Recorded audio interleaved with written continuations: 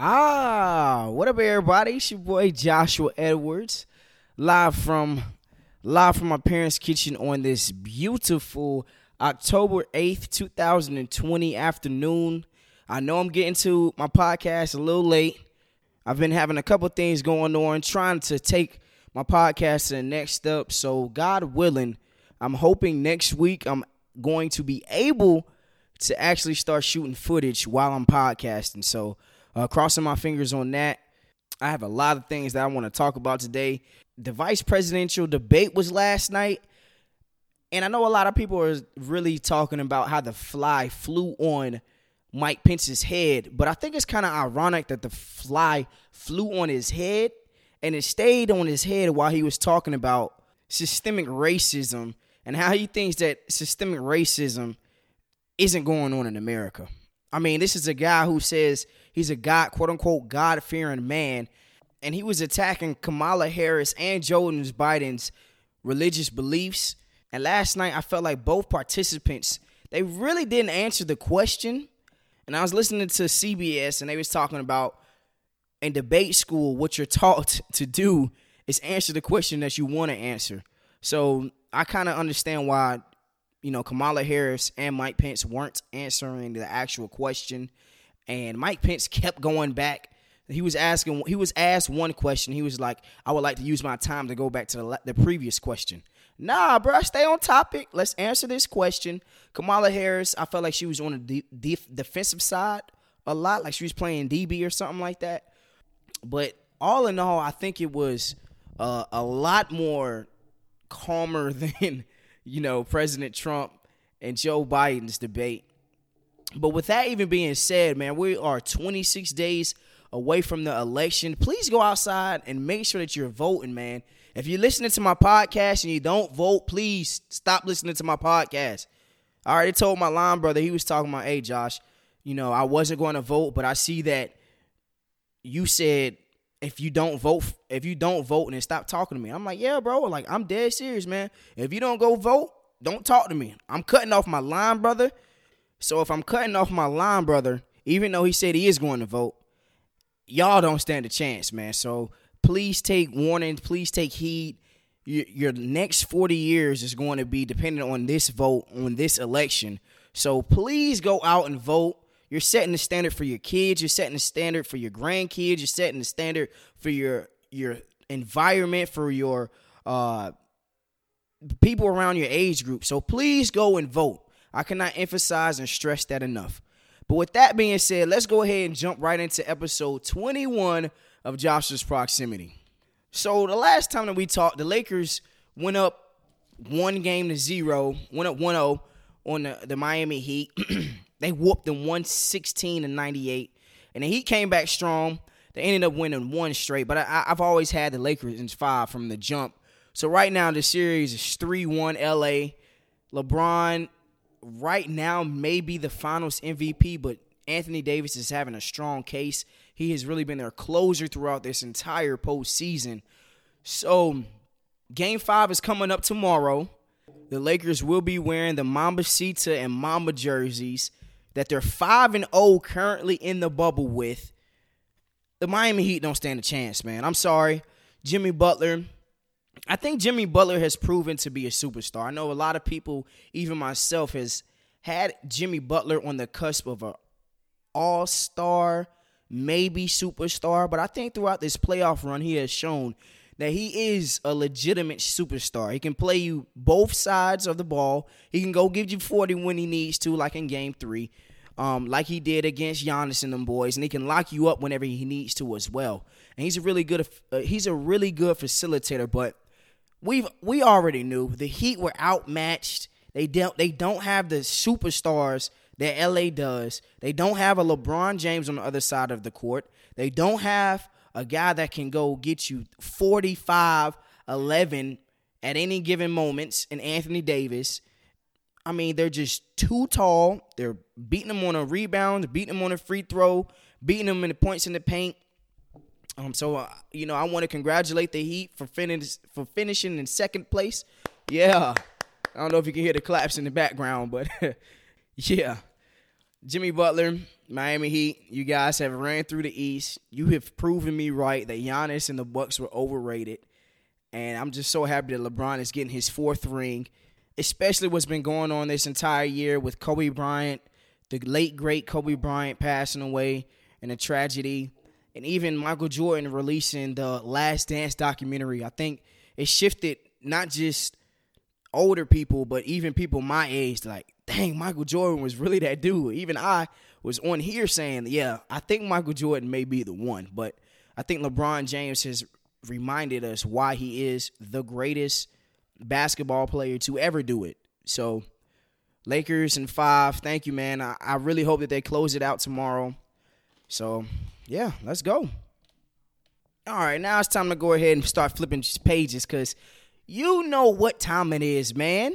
It is the NFL time. Hold on, before I get to the NFL segment part of my podcast, I would like to say that my New York Yankees are currently down 2-1 in the division series of the American League.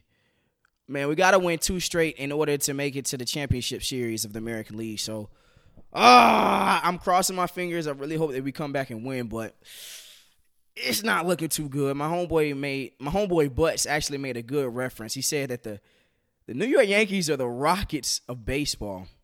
I'm like, man, he might be right, man. So, but let me go ahead and switch gears because tonight's game is between the Tampa Bay Bucks and the Chicago Bears, Thursday Night Football. And we're starting to see a trend with Tom Brady. Now, Tom Brady during the past has never thrown as many pick sixes as he has in the last, you could say, 7 to 8 games. And they're all on breaking out routes. Has Tom Brady really lost his arm? I believe so.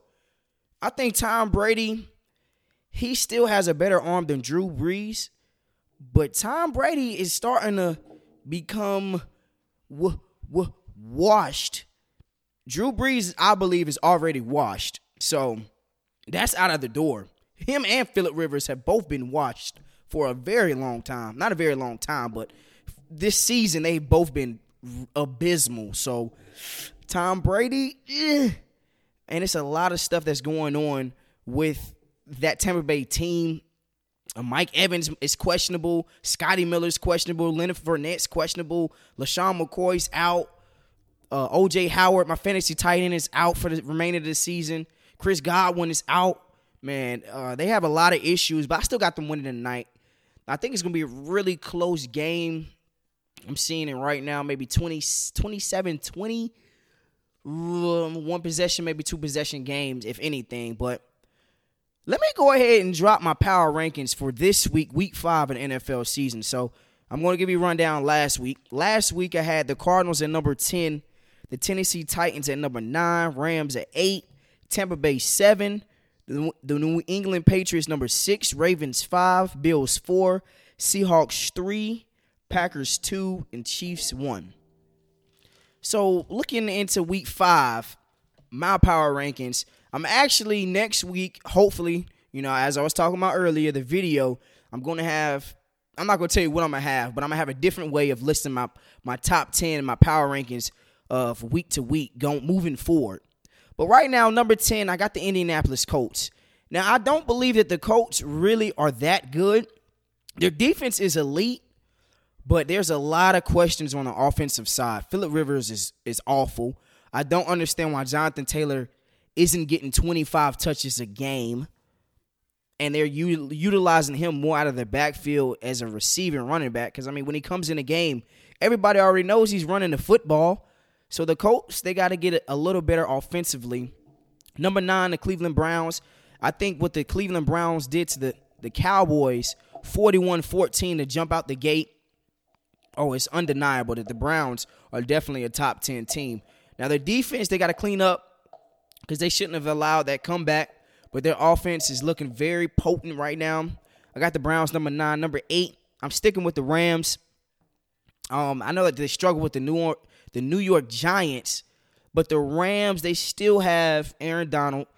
They still got Jalen Ramsey, both respectively top 2, top 3 at their respective positions.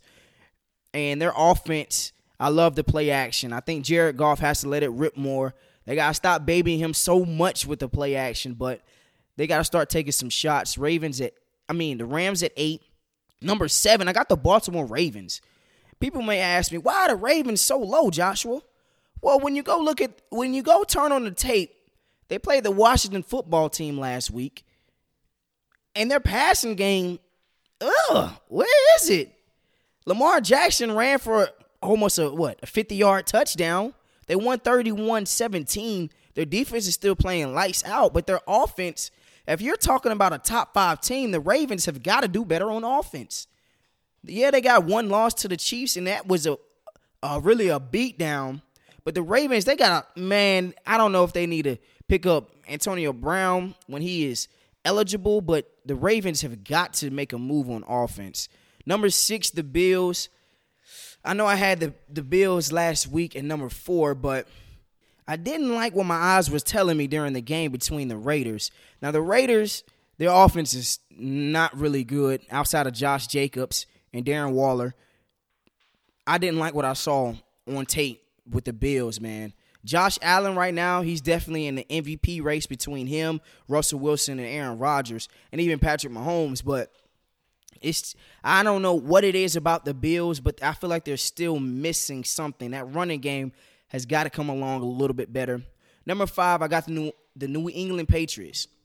Now, last week I had them at number 6, and right now they're the only team in the top 5 with a 2-loss record. But what they did Monday night to the Chiefs is undeniable. They went in Arrowhead. They didn't have Cam Newton. Brian Hoyer was a double agent. They went up there and they had Jarrett Stidham. And after almost the end of 3 quarters, their score was 6-3 against the number 1 offense in the NFL. It's undeniable. The Patriots, Bill Belichick, they're still a top 5 team. Now, if they had Cam Newton, I honestly and truthfully believe that they go up in Arrowhead and they beat the Chiefs. So when you got Brian Hoyer, who's taking a sack leading into halftime, who's taking a strip sack fumble in the red zone instead of just throwing it out of the back of end zone, man, make a play. 6-3, and the Chiefs scored as time expired in the third quarter. So you can really say the first 3 quarters held the Chiefs to 6 points. Yeah, they a top 5 team. I don't care what you have to say about it. Number 4, I got the Tampa Bay Bucks. Now the Bucks, it's kind of hard to deny what they did to the Chargers by coming back. But the Bucks, they got to find a running game. They got to continue to protect Tom Brady. I think if they continue to have a pocket around Tom Brady, then they'll be top 5, top 6 team throughout this entire season. So Tom Brady is looking good while the pocket is protected. But when it starts to get the heat starts to turn up a little bit, Tom Brady is looking very flustered. Number 3, I got Seattle Seahawks. Russell Wilson right now is definitely number 1 when it comes to the NFL MVP. He's doing more with less. Yes, he has DK Metcalf. Yes, he has Chris Carson. Yes, he has Tyler Lockett. But they're getting the majority of the attention each game. His defense is terrible. They couldn't even stop the Dolphins. Like, what are we talking about? Russell Wilson is commanding this team. He's commanding this ship. Seahawks number 3. Number 2, the Green Bay Packers. Now, this team with Aaron Rodgers at the quarterback right now, he's playing as good as he is playing probably as best as that 15-1 season. Aaron Rodgers is looking amazing. What he did to the Falcons without Aaron Lazard, without Devontae Adams, and he still carves them up the way that he did, and they're undefeated. Packers are number 2, and number 1, the Kansas City Chiefs. Yes, I just talked about the Patriots holding the Kansas City Chiefs to 6 points through the first 3 quarters, but they still have the best quarterback in football in Patrick Mahomes. They still have the best tight end in football. They still have Tyreek Hill and the weapons around Patrick Mahomes. They still have the offensive mind coach and Andy Reid. So no doubt, nobody is doubting that the Chiefs are number 1. So Colts 10, Browns 9, Rams 8, Ravens 7, Bills 6, Patriots 5, Bucks 4, Seahawks 3, Packers 2, and Chiefs number 1. So, it's time for my my weekly NFL game picks, starting with tonight's game, Bears versus Bucks. I said I had the Bucks. I'm sticking with the Bucks. Bills versus Titans. This game is really about to be looked at up under a microscope because the Tennessee Titans continue to test positive for COVID-19. But if they do play, I got the Bills beating the Titans. Jags versus Texans. I believe the firing of Bill O'Brien is finally going to lift some weight off of the Houston Texans' shoulders. The Texans are going to get their first win against the Jags. Bengals versus Ravens. Ravens, I think that they're going to show their passion attack this week. Ravens big.